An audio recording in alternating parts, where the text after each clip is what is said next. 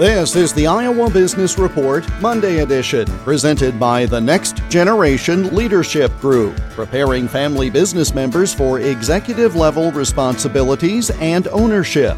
For more, go to the Family Business Center tab at advanceiowa.com.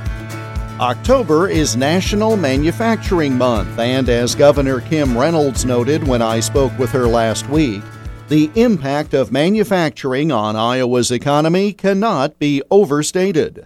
Yeah, it's the largest sector of our GDP, actually, and it is true. I mean, people think of we're a leader when it comes to agriculture, but actually the largest sector that contributes to our economy is advanced manufacturing. And that a lot of that is tied to agriculture. So, it's a derivative of that. But we're very blessed. We have just phenomenal companies across the state.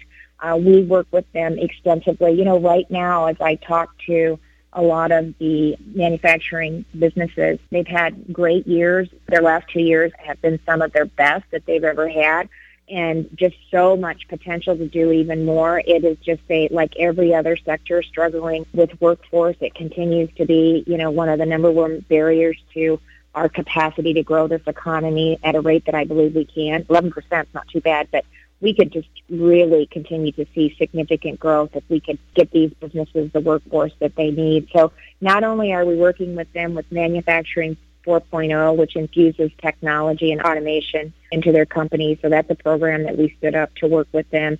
They helped us design that, and especially small to medium-sized manufacturers that sometimes don't have the funding. The Iowa Business Report is presented by Advance Iowa, online at advanceiowa.com.